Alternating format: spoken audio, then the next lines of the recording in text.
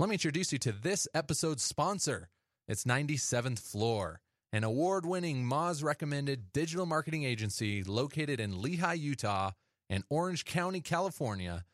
They're known for driving bottom-line value results for clients like Pluralsight, Dell, and Salesforce. Visit 97thfloor.com to learn more. Hey, welcome back, guys. This week is going to be epic. What was that, Brandon? Good to be here. Holy cow, so much has happened. There's some good Oh, you know what? There's a Google announcement that hit yesterday that we should actually touch on. We don't have to spend a ton of time.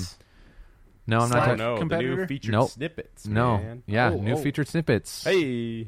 So let's actually just take a minute to run down the three things we're going to be talking about in our current events section, and then we'll set up the rest of the conversation. There are three things that we're going to quickly talk about. The first is this Google update that came out yesterday, was announced by Google.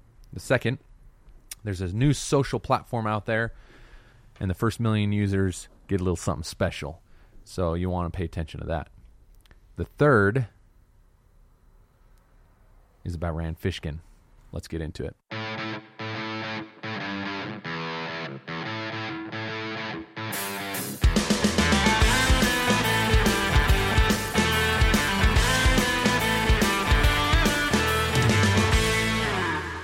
My boy. Do you care what order we go in? Nope.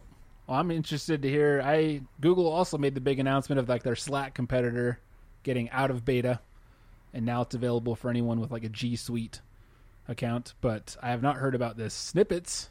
Okay, so tell me more. Here's the title of their, because this is on the Google blog. It says providing more comprehensive results to your questions in search. I don't want to spend a ton of time on this, but it is really interesting, and it could impact your business. So if someone asks a question, Google attempts to find context and intent and tries to deliver up results that are based on their assumptions. Okay? So the example they give is a question like, garden needs full sun? ? Garden needs full sun? And what they're talking about in the blog post is someone who writes in a query like this could mean one of two things, probably more than two, but their examples are when someone types in garden needs full sun? ? That could mean what garden plants need full sun? Or it could mean what is full sun? What counts as full sun? So instead of trying to guess which of the two you mean, they're giving you both. So in the snippets results page, and what's interesting is that two separate websites can give two separate answers. So now, what does this mean? This means that if there's a competing snippet that you're going for, you could potentially be there along with your competition. Now, here's my question. Right now, voice search is getting bigger and bigger, and it's polling directly from snippets. How is voice search going to determine which of the two snippets to deliver up? Is it going to ask you a follow-up question? Hey, Alexa, garden needs full sun? Oh, Jacob, which do you mean? Do you mean what garden plants need full sun, or what counts as full sun? Neither. I don't even what do you mean? How's that going to work with voice search? Well, first off, you sound like Movie Phone, but the female version. Thank you for calling Movie Phone. Yeah, I'd rather have your voice than Alexa. That was pretty good. Yeah. So, what do you think? Tell me. Is this going to impact voice search? I think so. It has to. Mm-hmm. Voice cracked. Do you think that your Google Home or your Amazon Echo will be intuitive enough to either take the first one or give you the option to guess, or maybe give you the answer to the first one and say, "Did you mean this instead?" Yeah, tell me what that is. Mm-hmm. Well, I've noticed. I have both Amazon Echo and Google Home. Yeah. And I can't remember which one it is. I think it's Google, but they'll attempt to answer the question, which usually it does a better job than Alexa. But then it will follow it up with like, "Did that answer your question?" So I know I'm pretty sure it's Google, but they're definitely keeping track of. Okay, when we're giving this answer to that question, 8 out of 80% say yes, that's good. If it gets lower than this percentage, maybe we try this answer. I don't know, but I think voice search is going to continue to become a bigger and bigger part of marketing. The tough part now is no one's really asking like, what product should I use for my email marketing, Alexa? They're just like, what's the weather? What's the recipe for this? Play this song. So until we get to the point where people are like going to their virtual or their voice assistant for like advice on buying a product, which is better, these headphones or that headphones? I don't know when we're going to get to that point, if ever, but until it gets there, I think it's easy for marketers to say, I've got bigger priorities. All right. At least that's what my mindset is. What if after being asked, was that helpful, and 9 out of 10 people say no, do you think that'll impact the search results online? It could. I think so, yeah. Yeah?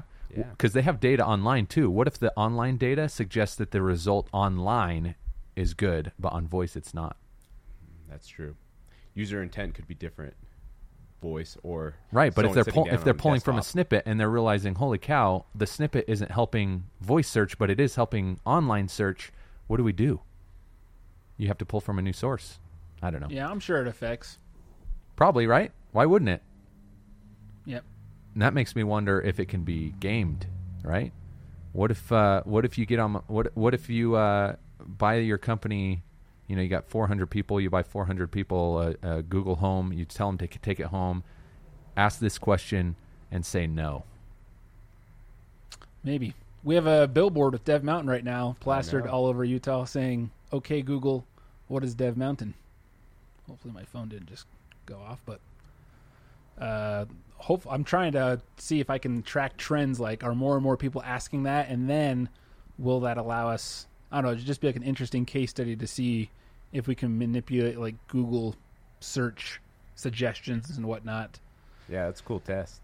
I saw that billboard actually today coming down. And have you tested it? I guess you're on iPhone. I'm on iPhone, man. You got to say "Hey Siri," which hasn't been some of our tests that keep saying Death Mountain, That's weird. not Dev. So Death we're Mountain. like, let's not do a Siri billboard yet. Yeah, don't do that. So, last thing on this. This was not planned, but because we're talking about voice, Gary Vee has doubled down on voice search. Oh yeah. You guys hear about VoiceCon? Saw that. Presented by VaynerMedia. It's like $1,000 a ticket. Oh, I don't know. $1,000 seems pretty cheap for a marketing conference nowadays. VoiceCon, Tuesday, May 22nd in New York. It's only one day, so One day in New York City. VaynerMedia. Yeah, it was interesting seeing that. Okay, so that's the news with Google. The next thing, let's talk social media. Vero, have you Zero, signed up? man. No. So In fact, I kind of teased it at the beginning, talking about the first 1 million people. I'm pretty sure there are over 1 million people there are already on more. there. They just But- announced it. Well, when? Well, I just signed up right before the show. Download the app. Yeah. Got myself a profile. Followed Brandon, who's Yeah. already on there. Yep. hey, And like the second post that came up on my feed was Vero saying over 1 million users and still free for life for now. Okay, that's what. Yeah, that's what. they're at that's about what I was 3 thinking. million right now. Yeah, they're at 3 million. They say the first 1 million, and then they're like, "Well, I guess we gotta keep giving Yeah. this away for free." And then they don't give a date. They said date coming soon. So until further notice, you can still get on for free. So, what are your thoughts on Vero? So I first heard about it from my sister-in-law who texted me. I could tell it was one of those like, pre-written invites to invite your friends. So I'm like, I'll look at it, because a lot of times she'll like text me about weird networks like that to check out because she knows I'm in marketing. And then just yesterday, maybe it was 2 days ago, one of my coworkers mentioned it. Like, have you guys heard about this app? And then everyone's like, yeah, I've heard about it. So right then I'm like, okay, we got to get on this, because a bunch of people like who aren't super like, they're not paying attention to trends like I am, and they're talking about it. So I might be missing out on something. So I quickly signed up for it. And my initial impressions, which it sounds like they're trying to address it, is it was very buggy getting on. Search was slow. Loading the app was slow. Super hitting slow. button multiple times. Which I think is server bandwidth. Yeah. I think so many people are They're signing up growing at the same time. insanely fast. So, do you think that their growth has to do with the fact that there was the limited, first 1 million people are free? I think there's that FOMO aspect of it. Right? That was the only thing that I could think of that would make it worth downloading was, free for life. That's a big deal. For those of you that haven't heard of Vero, Vero is a social network that in principle, is basically at some point they're planning on tying a subscription to it. But it's ad free. It's they're trying to recreate social back to what people signed up for social in the first place. So do you think that it's going to be successful? Yes or no? Quick. No. No. John. I think it's going to be successful in some sort of niche community, sort of like how cosplay is kind of taking it, but I don't think wide scale, no. Interesting. So do you not consider 3 million users right now a success? I mean, that's a success, but is it going to be on the scale of like an Instagram or a serious Snapchat competitor? I don't know. So what are the differentiators? What sets it apart? As from a user experience from using it, not necessarily ad-free, which I have some things to talk about. So you can share links, music, movies, TV, books, and places. And they Okay, I can do all that on Facebook. Yeah, but they say unlike Instagram or Facebook, everything is going to stay in chronological order, and they're not going to mix it up with any type of algorithm. Oh, wow. That's a big change. Do you know why algorithms exist? To give you what you want. Yeah, what you want. Yeah. Right? A couple other things I always noticed when I was downloading it and kind of jumping onto it was you can segment your messages or people that you want to follow as close friend, acquaintance, or just follow. Yeah. And then you can do messages to specific groups really easily. So if they're doing chronological order, no matter what good does that do if they're just going to give you acquaintance and close friend stuff chronologically? Like, if that's not to build some type of algorithm based on what they think you'll want to see first, then what's the point of? Well, they have it. I mean, that feature is straight from like Google Circles on Google Plus. That's a good example to pull from. You could make, but let's be like Google Plus. Well, hey, that's just if you're wondering like how does that operate, it's what Google Plus was doing already. Facebook technically has that feature, but it's almost impossible to use because you have to like dig for that. But if I want to make a post that's maybe a picture of my kid doing something funny, maybe if I have 10,000 followers, maybe I only want my close friends or my family to see that. Okay. Versus, that makes sense. Oh, here's a trailer to this sweet new Netflix series. I don't care if everyone sees this, so this is going out. So you can kind of be selective, whereas right now on most of your social networks, it just goes out to everybody, whereas here you can kind of segmentate your content a little bit. Okay, I don't want to spend a ton of time on this. The ad-free thing is another thing that bothers me the most.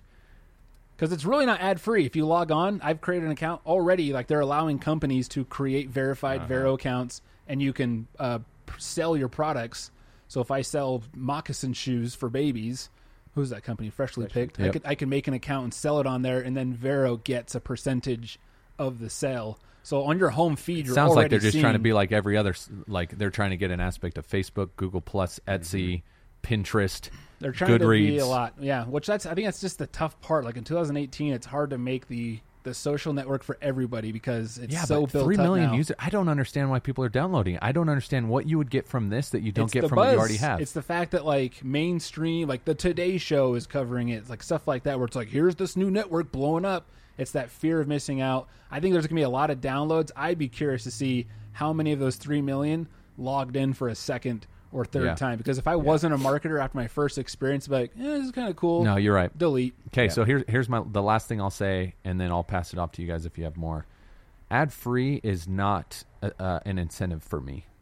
When you think about Facebook, the ads on Facebook are so targeted to me that they're the ones that I mostly click on or look at, right? Like, I am a demographic. Facebook knows me so well that as I'm scrolling through my feed, the ads they're not disruptive like they used to be. They're not annoying like they used to be. And companies, I think, are learning that you have to have quality, good content, even in ads, in order to succeed. So it's getting better. It's almost like the ads in a lot of cases are higher quality than the crappy, stupid pictures of food that your friends are posting. So what they're telling me is, hey, we're taking out this feature that you've interacted with the most on your other social networks. So last question. If you were outside of the million or 3 million or however many it gets to before they start charging, would you pay to get in a monthly subscription to be on Vero? No. No. No, me neither. Ad-free is only important to me on video content Because with Facebook, you still have the choice. Like, do I want to pay attention to this or just skip right past it? Versus on YouTube, you have to watch that 7 seconds or the 5 seconds. That's where it just gets annoying. Even though it's targeted, you're going in with the mindset of, I'm watching this car crash video. Yeah. Oh, now I got to watch a 7-second Geico commercial. By principle, But so I would I close Facebook the moment a video ad pops up in the middle. Oh, I've never had an ad pop up in the middle. Everyone complains about it, but it's never happened to me. It happens to me. But yeah, I'm happy to pay for YouTube Red, which I have in the past. If Facebook came out with an option to go ad-free For with a videos? monthly subscription, period, ads gone, fully 100% out of Facebook, would you pay it? If I wasn't a marketer, yes. But I like being hit up with ads because I always get like, this is the new marketing automation tool. I always click on them, check them out. If I was like my wife, she probably would say, yeah, could I please just pay the $1 or $2 a month? You think that's what it would be, $1, $2? I don't think they would charge more than that for Facebook. I mean, that's a lot of money for how many users they have. You had an Yeah, extra $1 buck or a two. month. That's $1 billion a month. Yeah, so it's easy revenue. They might as well charge that little. All right. Last thing, Rand Fishkin finally left Moz. It feels like that is the news every time. It's like every few months, it's like, oh, Rand, he just changed, blah, blah, blah positions. Oh, he stepped down. This oh, time doing he's this. gone. Which isn't even true. He's still the chairman of the board. Mm-hmm. He's still Majority owner. majority share. Yeah, he's the majority shareholder. Around Like 24%. He's gone like Bill Gates is gone from Microsoft. Like Bill Gates Sure. has a seat, And by the way, but he's not the operating next every like day. 20 episodes of Whiteboard Friday still have Rand in them. Yeah, FYI. yeah, Oh, like they've pre-recorded? Pre-recorded. yeah. Wow. I think it was a dozen is what And is what then he said. he says he's still working on a project and tying up that with some other people at Moz that he's immensely proud of, he said in his post. So Sure. he's still working on something. Yeah, and he started a software company that's focused more on influencer marketing rather than SEO. Which I'm excited Metrics. for because Yeah. we're getting big into influencer marketing at Dev Mountain. Really? And it's just How that so? it's that hassle of finding people. I mean, we're experimenting with a handful of YouTubers. We're seeing really good returns for how little we're paying and how many like lead forms people are filling out, actual student applications.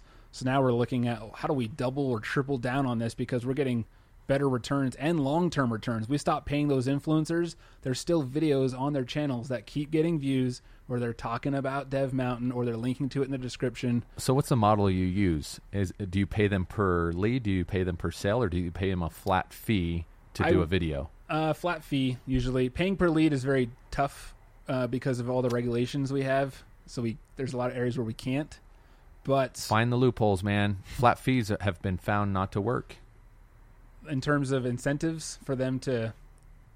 I mean, think about the I shouldn't say they don't work. If you think about the comparison between giving them a flat fee, they do the work and then they forget about you, versus kind of the Harmon Brothers approach where you pay them per lead and then they put in more work and effort into selling their videos, getting more reach on their social channels, repeat, postings, maybe follow-up videos. It's making him an employee. It's making him an affiliate is what it's really making him, instead of an influencer, which again, I can't say, oh, it doesn't work for Dev Mountain. You'd be in a better position to do that, but in most cases it hasn't worked. So the model is changing. Yeah, I agree. Like These the are big companies like Samsung, who have been paying millions of dollars to these influencers, they're not doing it anymore. Yeah, I agree. Because it gets expensive. And I noticed like on the bigger channels, it's use promo code whatever during checkout because they're getting an affiliate. For us, like the audience is so incredibly niche. Like these are coding tutorials, design tips, career tips for tech. And we're paying so little for what we're getting back that we're just kind of keeping it going until it goes. Do you not have affiliates? No. Just because of like Title IV. Oh, Title IV. regulation Yeah, stuff. I'm supposed to know what that means. Well, oh, I'm really smart. I'm gonna reference Title IV of the Congress law books that states. Capella Education is a Title IV school. Therefore, because we're owned by them, it gets very, very complicated and not worth it at all to do affiliates. So yeah, we don't do anything like that. So right now it's just flat. So you can't do promo codes. No. Well, I mean, it's very tough too. Like, we don't sell like a $16 product or a subscription. Like, we're selling tuition. And so, like, imagine if BOE was like, use promo code whatever to get 10% off your tuition. Brandon, don't compare yourselves to a freaking full-blown university. Hey, we're there. No, you're not. 50,000 students this year. No, I'm just kidding. No, but there's the reason people look at universities as this prestigious type thing is because you don't see BYU doing like, hey, you get 10% off tuition and whatnot. So it's very difficult for us to do deals and promo Oh my codes. gosh. We have scholarships. It may be hard. It may be hard because you're a Title IV, but if you weren't owned by Capella, like every other freaking boot camp, you would have no problem doing that. Yeah, and they have in the past. But also, like, there's that brand appearance. The moment you start doing promo codes and discounts, it just makes it look like, oh, you can't charge full price You're a cheap brand. for your program. You can get away with that by calling it a scholarship, which we've done, which works. But anytime, Okay. promo codes. I and like our promo line codes. of work don't work super well.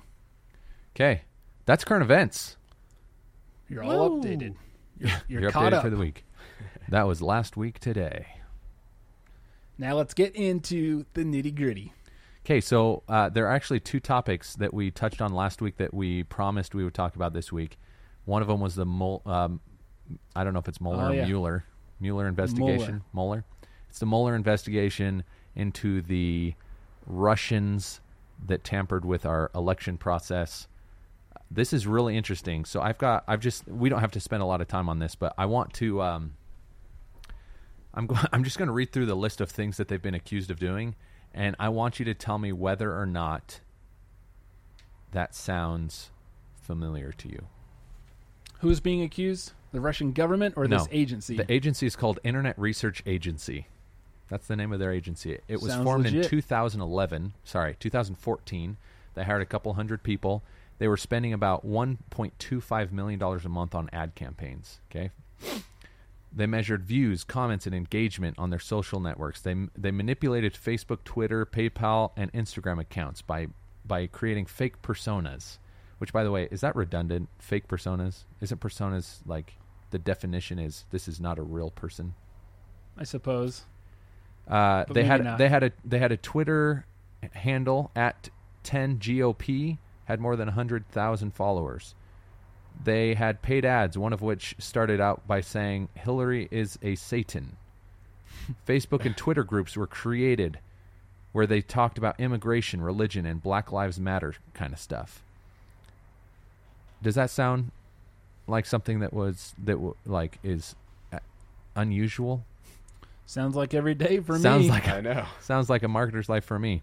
So one of the biggest differences that has been called out is the fact that they actually stole U.S. identities, so including driver's licenses, and then they use those identities to contact local news outlets to try to get stories published about their events. Right, so they created real rallies around around the United States.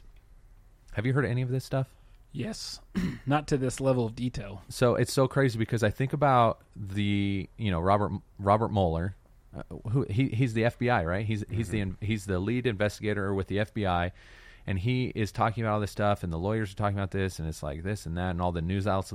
It's so funny because all of a sudden, it's almost like digital marketing got this huge spotlight, but in the most incredibly negative way. Like, oh my gosh, they created fake Twitter accounts. I can't believe they were gaming the social I know. networks. So crazy. So it's been funny to me to read up on this because it's related to our industry, but it's almost like the crap that you don't really do because it's not really effective. That's the one thing that I think I agree with Robert Mueller on, is the fact that everything that they did, all the money that they spent, did not really influence the election at all. So to take that a step further, you think about any other company. Okay, you think about companies like Vivint, for example, where our budget is right around that realm. Like, we're in that realm of spending millions of dollars a month on ad campaigns and other campaigns, and you think about the reach. It's like, what kind of reach would you specifically need before you influenced in an entire nation to do what you want them to do? So their goal was to get. I mean, their money was spent both on Donald Trump and Bernie Sanders, so it wasn't like they had a preference for one party or the other. It was really like they did not want Hillary Clinton to win, which is interesting, and the motives there are unclear to me. Who was bankrolling it is unclear to me. I don't know what that is. I don't know the answers there, but I do know that the tactics and strategies they were using were not completely abnormal to the digital marketing world. Black Have Cat, either of you maybe, ever but- seen Blacklist? Yeah. Have you watched all of them? No, I watched the first season and thought it was kind of lame. Have you? I watched like a few episodes. I think it was after first season, but I Does this remember. tie into the Russians? Well, at one point, the main character, not Kevin Spacey. No. What's his name? Kevin Spade? Or, No. Let me look it Spade. Yeah, that guy. He was on The Office. He was Robert California. That's how I Yeah. know him. up. And I found out James I watched Spader, right? yeah, Lincoln, James Spader. Lincoln last night, and he's in that, and he swings the vote for Lincoln Yeah, as a lobbyist. he needed the there's government to do something, but he needed to create essentially a fake tragedy. And so he like has this underground network of this guy who has a warehouse, and like it's just all these computers and people working, and they essentially work for these like criminals, like international criminals, to create fake news. And so like, hey, I need you to make this flood happen in this area, and all of a sudden there's they own all these Twitter accounts that are news, that are personal. If enough retweets, if enough stuff is going on, people just believe, oh, there's photos of this tragedy happening, there's bodies, there's this organization tweeting it, and then regular organizations start getting on board, and they've just created an entirely fake thing to then Event. divert the government's attention to do something else. But I was watching that thinking from a marketer's perspective. Man, imagine if you could just create stories like that. Like, talk about your company. You make something go viral because you're the one that's like talking about how viral it is. Like, imagine if Vero, the real reason they got so big was because they just tapped into this Because they network hired of- an internet research agency to use their Sure. social influence to pull it out. Yeah, you can just become big because people say you're big, which is like what a Ty Lopez type guy does. He just pays people at these different magazines to talk about how successful they've been, and now that because they're featured in Forbes, they're featured in Entrepreneur, now they have the social. How do you think Neil Patel made it? I'm sure the same exactly way. how That's how he they did all it. make it, but it's kind of that's on a micro scale. They're just doing this on a massive scale because you need to do it on a massive scale to influence something like a national election. True. So I think So I think they're- it's fascinating. It is fascinating. I think they bit off more than they can chew. I think that the event or what they were trying to influence was too big. But I think that strategy, I mean, they hired 200 people. They had tons of money. If they were to try to influence something like a specific event in a local area, that would be super easy to do. Yep. I think that could be done. Anyway, okay, so that's the Russia investigation update. Okay, now on to the main event, Brandon. Ding, ding, ding. I'm really interested actually to know where we all fall on this. So the main course, right? The main topic of today's episode is gated versus ungated content. Yep. Which this came up originally because you're dealing with this issue right now. Yeah, so last week, I think I mentioned this on the show a little over a week ago. I think it was actually last Thursday.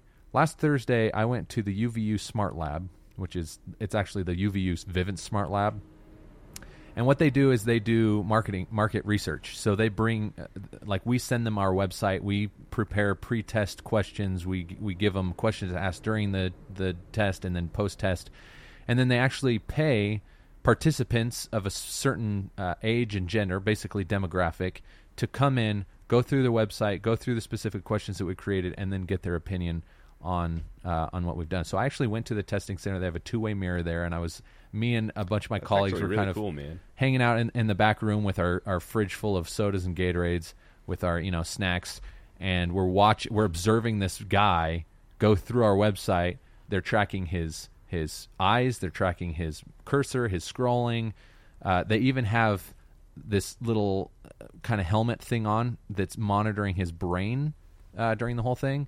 And so we did that over the course of a week. There were, I don't know, a dozen participants that came in, went through it, and then I think right now they're sifting through the data to kind of figure out what we're going to do. But this came up because on part of the portion of the website that we're testing, there's a spot on there that's created as, it's gated, right? So you go through this survey. The whole idea is we want to personalize this experience. We ask a few questions so that on the landing page they end up on, it's a very personalized experience. Right after the survey questions and right before the landing page, there's a section that says, hey, do you want to download this ebook that, whatever, give us your email address. As we were leaving, kind of the testing area, we got to the lobby, and me and 3 of my colleagues started talking about gated content, and it got really passionate because there were some of us on one side thinking that gated content is great and awesome, and people on the other side who were saying, no, we should just give everything away. We shouldn't gate anything. So when I came in to record last week, I talked to Brandon about it. Obviously, there wasn't enough time to kind of prepare enough information and put our thoughts together to put an episode together that night, but we now have had a week to put some thought into gated versus ungated content, and here we are today. Brandon, Yes. if I were to let's start off like this, just so we're perfectly clear on the side in which we plan on arguing for, gated or ungated as a preference. well, Don't tell me no. Okay, everything I've looked at, most people I talk to, oh, it depends. It does depend, though. Yeah, it That's does. Sure. that's the answer. That's not the answer I'm looking for. If you could do one or the other, and not both, and not neither, which would it be? Assuming it's done properly, then I would go gated. John? See, that's a it depends answer. No, it's not. Yeah. It can't depend because You're I give you saying, no like, alternatives. Absolutely every single piece of content is gated, or absolutely everything Yes. is open. Yes. Then I guess I'll just go open. Okay. I'd open. You would. Yeah. Okay. If you were to create a ratio, 50% is open, 50% is closed, or 50% is gated, 50% is ungated, 80% is gated, 20% is ungated, what would the ratio be? So we're kind of broadening the scope a little I'm bit, pulling right? this You're out of saying it my- depends. I'm pulling this out of my butt. I'm going to say 70% open, accessible content, Ungated. ungated, and then 30% behind John, what do you a think? gate. I'm gonna go.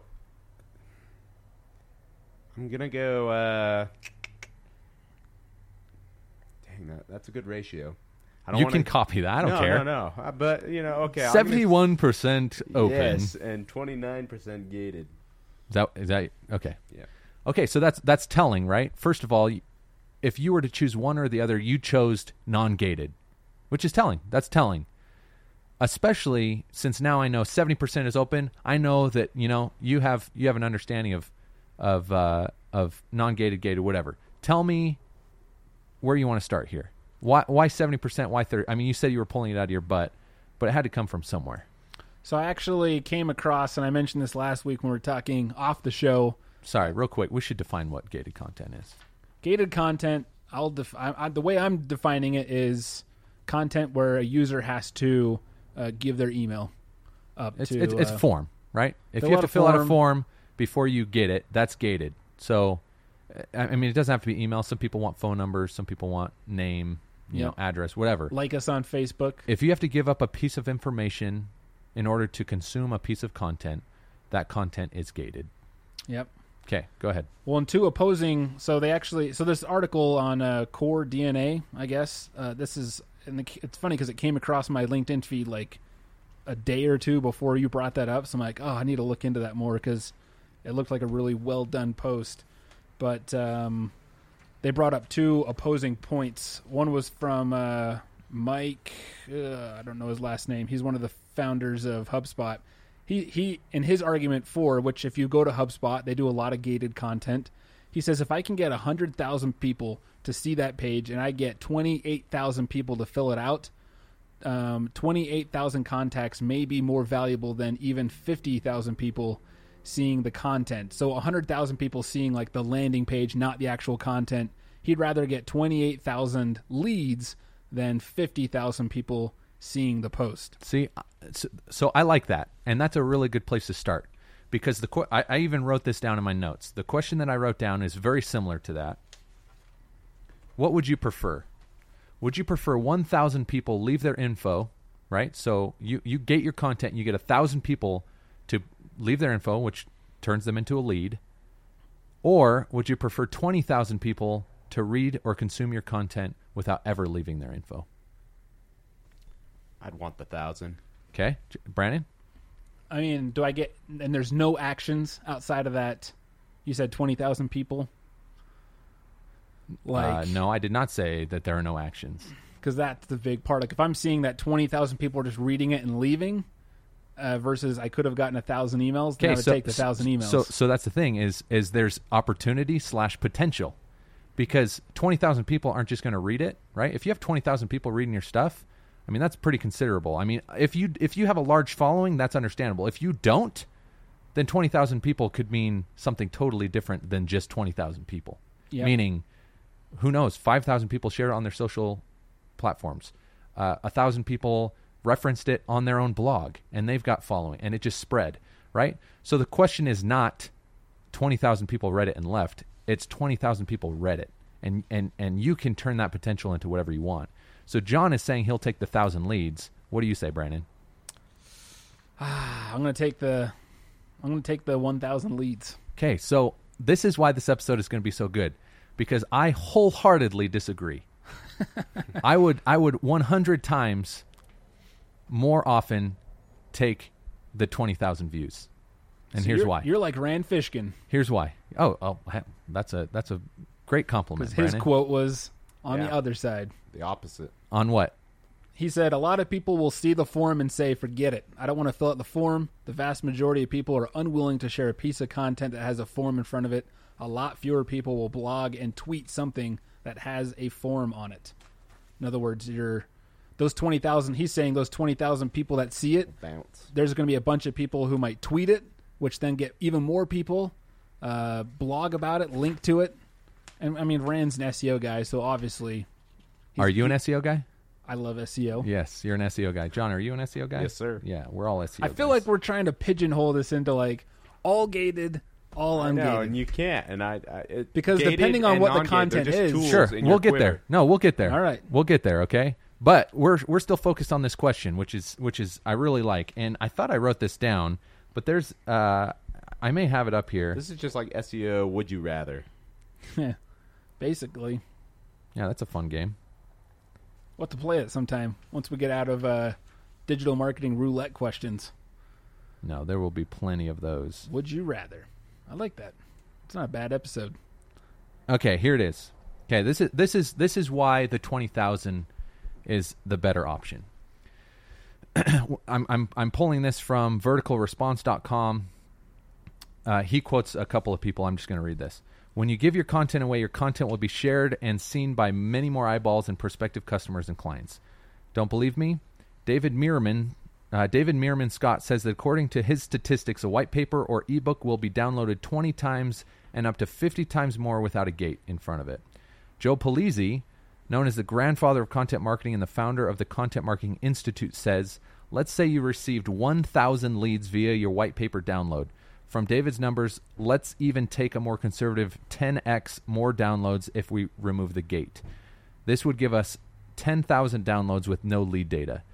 If you are those people, let's say that 1% would share this or blog about it with their audience, with a very conservative audience of 100 people, although most blogs get much more.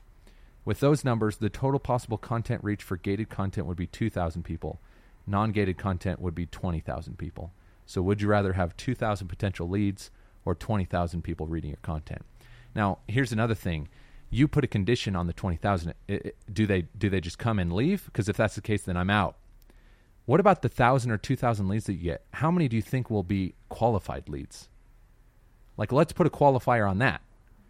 What percent of the 1,000 will be qualified and worth the time and effort making the gate, making the content, and then acting on that lead?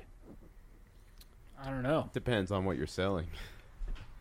John, this is not a depends episode. I know. Because everything depends. Okay, so let's talk about when it's okay to gate your content. That's a good place to start. No, we've already started, so we're not starting there. Are you asking me for some? Sure. When is it okay to gate your content? I think it's okay when you have something unique. So one thing I look for is this something that is searchable? Is there an SEO play behind it? If that's the case, then we definitely want to keep it open. And I think because a lot of times in this article that I refer to makes a good point that it's not one or the other. It's often both. In order for a gated piece of content to work, you have to have a good mouth-watering teaser. And usually that is a bunch of blog posts. Like when I go to HubSpot, their blog is full of tons of free open content. You can just keep reading blog post after blog post, and they're really good posts. And it makes you way more likely when you're at the bottom of that post where it says, hey, Do you want to see this case study of how this HubSpot user went from this many users to this many users in X number of months? Then you're way more likely to download that because you saw all of that good free content. And so I think it's so this article actually that goes through and it numbers like when to gate and when not to gate, and bundles are a great time to gate, which maybe this isn't a direct answer to your question, but it's one thing that stood out to me because gated content usually is done wrong. Like download this ebook, I feel like, yeah, that can work, but it's so overdone. They gave this example of Copyblogger where they didn't just do like an email course or a free ebook. What they did was grab 16 high impact ebooks and our 20-part internet marketing course, free registration right here. And they talked about how, and that had like a 400% increase in their signups, $300,000 in sales. I've noticed that bundles, people like bundles. Like, hey, I've got this marketing stack with the 16 best social platforms and these tips here. Like, they like kind of that all-in-one type stuff. That's something that wouldn't necessarily do that great as a blog post. It would do better as a lead or as a gated piece of content because it's something unique. Like, no one's searching 15 best ebooks type thing. They are searching for maybe best ebooks, and then you can bundle stuff together, something that kind of adds a little bit deeper stuff to the conversation. That's when I say you gate. I have more to say on that, but I'll stop there. You feel like you've said too much. I've said too much. So my opinion is, you know what? Last week when I was thinking about this, I was like, I don't think you should gate ever. That was my opinion a week ago. Throughout the week, I've been reading, and I feel like my opinion was kind of being swayed a little bit, where I was like, you know what? Maybe there are instances where gating your content is okay. And then today, I think, actually, a few hours ago, I changed my mind again, and I'm back to, no, I don't think you should ever gate your content. So I came across a quote that I really liked. It was from Contently, and it was, instead of hooking prospects on the anticipation of value, which is pretty much what gating your content is, right? It's saying, hey, there's value on the other side of this gate. Let me have your info. That's the perception of value. So you're trying to get their information. You're trying to make an exchange of goods based on anticipation of value. So instead of hooking prospects on the anticipation of value, the ungated strategy hooks them with delivered value. In other words, you can get more loyalty and trust from customers if you give away amazing content for free without the expectation of anything in return. I think Moz and Gary Vaynerchuk are two great examples. Yeah, of that. Yeah, totally. Say Moz. So Gary V, he has his book, Jab, Jab, Jab, Right Hook, which that's basically the premise of the book, is just give, give, give, give, give, give. And the ask, which is the right hook, is not their information. It's the actual purchase. So give everything away for free, and then when you come out with a new book, hey, I just wrote a book. You should buy it. They're more likely to buy it because of the trust and loyalty that you've built over the time that you've been giving away this free content. So that's my one take. The second thing I'll say is, if you do end up gating, because Vivint, we gate, and you know what, one of the teams that I manage is the content marketing team, and that's where you typically find most of the gated content. And when I hired my content marketing manager, Seth Hawkins, we talked about gated content, and he's for gated content. And I told him, listen, I'm not into gated content, but you manage this channel. You can do whatever you want. And he was actually there on the conversation last week when we talked about gated content. But I will say this. If you are planning on gating your content, in my research over the last week and throughout my career, there's a specific strategy called the pillar model. Have you heard of this? So if you're going to gate your content or create a content marketing strategy, it's called the content pillar approach. That was in this article, wasn't it? I read that article a week ago. I don't know. That was very confusing end, form. Pillar principle. Yeah, it's a very weird flow. So it's the reason I like it is because I've always been a big proponent of repurposing your content, and that's part of the pillar approach. So if I were to take just a few seconds to explain what this means, it's basically you take a concept, right? So I'll use a campaign that Brandon is doing that we talked about last week. Top 10 coolest tech companies to work for, and then you would go from city to city. It's a blog post.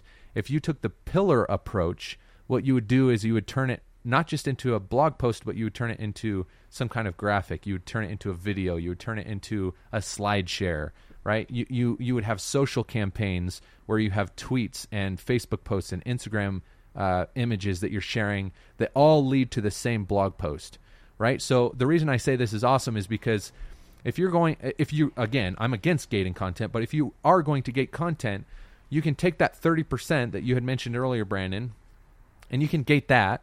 The 70% could be the social shares, it could be the blog post, it could be the videos, and that all of that could potentially drive people to the gated portion, which could be, a directory of all the companies that are currently hiring in tech in this city, right? Which to someone who's looking for a job could be a pretty valuable piece of content. I just made that up literally as the words were coming out of my mouth, so it may not be the perfect example.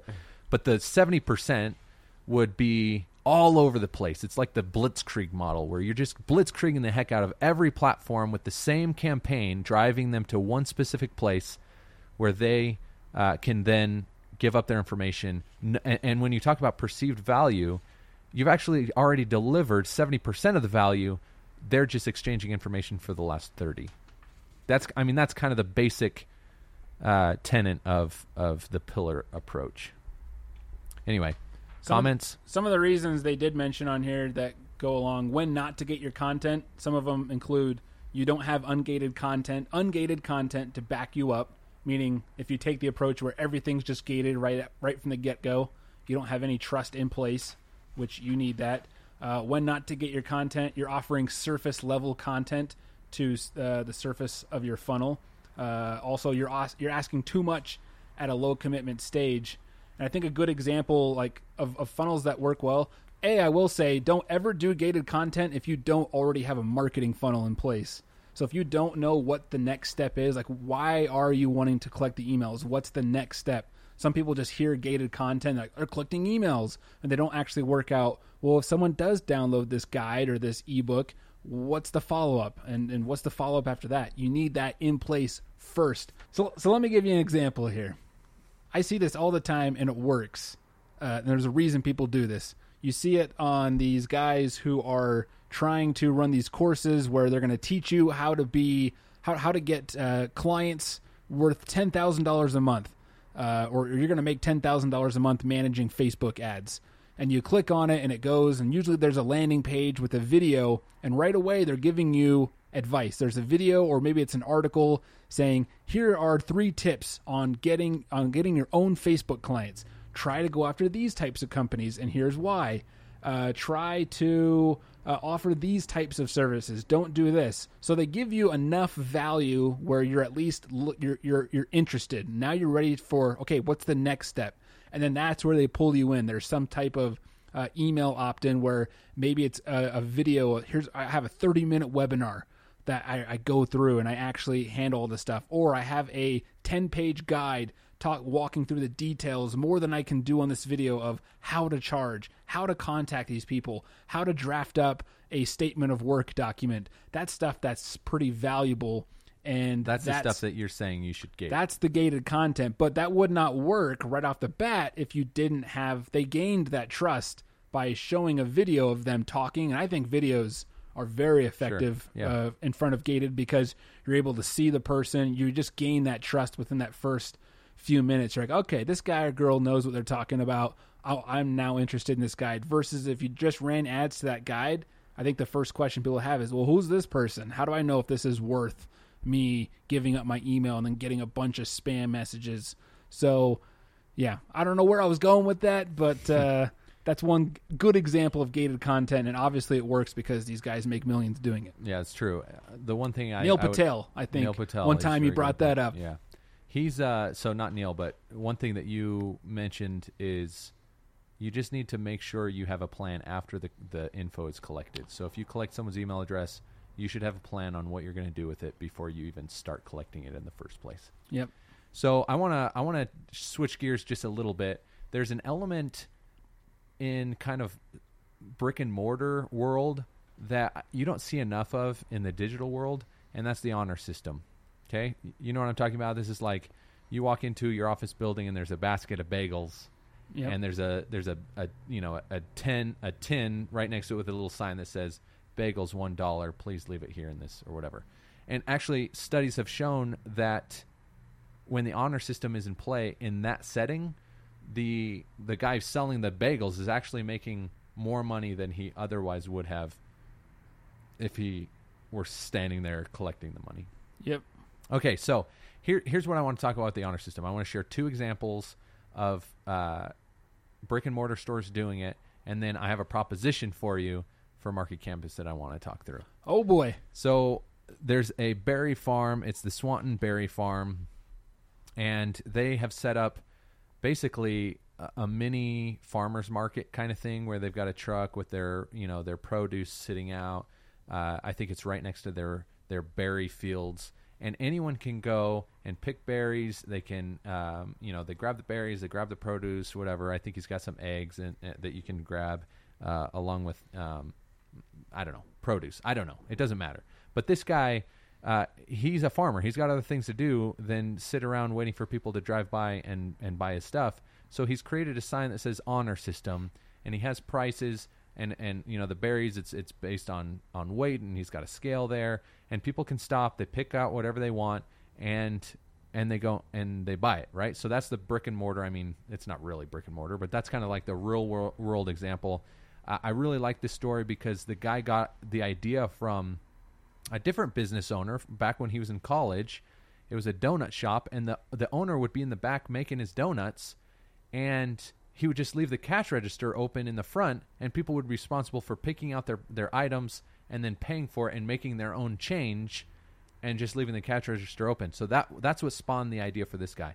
The honor system is not like a new concept, but you rarely see it in the digital world, as I previously mentioned. We talked a little bit off the air about this, and you brought up kind of donations from like third-party open source software where you can use it for free, but they're like, if you like it, donate, X amount of money. There are other examples of like Wikipedia, right, where they give you all their content for free. It's completely ad-free, and then every once in a while they throw up a banner asking for donations. So here's my proposition for you with Market Campus, Brandon. Well, here's another theory on why I don't think you see it a lot online, is because in the in real life, I guess you would say, the advantage on both sides, or the advantage to the owner who's providing the goods, they don't have to be there. Whereas the internet, we have the luxury of, I don't have to be there to collect the money. So there's less incentive to say, hey, be honest, pay whatever, because there's systems that are just automated to collect. No, I get that, but kind of like vending machines. Sure, but I think there's a psychological element to it. When someone is standing over a cash register collecting your money, there's absolutely no trust, right? Not to say that, like, the owner would be like, no, it's not that I don't trust them, but the customer is like, it feels like they're being policed, right? If you give the wrong amount, you're there to say, oh, you gave the wrong amount. The customer doesn't even have the opportunity to show that the side of them that's honorable, right? So that's when you look at the studies on the honor system, people like it because they can show you that they are honest, and it gives them that opportunity. So another example, in Salt Lake City, there's a restaurant. It's like it's where you can go buy some meals. I can't remember. It's called, like, I think it's called Lunchbox. But you go over there, and it's a sandwich shop. You go and you order your food, and you pick what price you want to pay. And people know that the money that you pay goes towards homeless shelters, which kind of adds a little bit different. But it's basically, you choose your own price. So you go in there, you get your sandwiches, and then you pay what you think you can either afford or what you think is fair. And they find that people typically pay more than what they would have made if they listed prices. So I think there's a psychological element to that. And with websites on the digital side, that psychology would still exist. So when I talk about Market Campus, you are offering a subscription service to learn digital marketing, SEO. What are the other courses you got? SEO is the big one right now, and I'm reworking content marketing, social media marketing, web analytics. You had paid at one point. Yes. So it's available to those who are current subscribers. If you were to go to Market Campus, like the courses right now, only the SEO one is available, but I think I know where you're going with this. So yes, I imagine you do. So I'm proposing this because this would be a really fun and I say easy. It may not be that easy experiment. I think you should open up your platform to anyone and then add messaging that basically says, choose your own price. What do you think it's worth? And you could, we talked a little bit earlier about perceived value versus delivering value. You could give a portion of the course for free, allow them to peruse the first chapter. They can see how well it's written, how valuable it is. And then in order to unlock the rest of the course, they have to pay, but they choose their own price. They can't choose zero. You would have to be, you'd have to finagle the messaging, and you could split test that. But basically, but don't you feel like that by having that wall there, doesn't that defeat the whole honor system? Like, wouldn't it be a real, true case study if the whole shebang was available for free? Sure, you want to do that? Because otherwise, it is just like any other lead thing. Like, hey, sign up for our Netflix account, try it out for 2 days, and if you like it. I mean, I guess you could still say pay what you think it's worth, but I almost like the idea of saying, here it all is. Click over here to pay what it's worth. I didn't think that you would come back saying, Jacob, you're too conservative on this. You're too conservative, right? All right. Well, money is not an issue here. So okay. So in your idea, you open the whole thing. How would you prompt them? I'm not saying I like the idea. I'm saying you would get a more accurate picture of what you're painting. Like, okay, so the point of me bringing this up is I want you to commit to doing something like this. I want to experiment with Market Campus. It's a perfect example of a subscription model where right now you're charging $10 a month.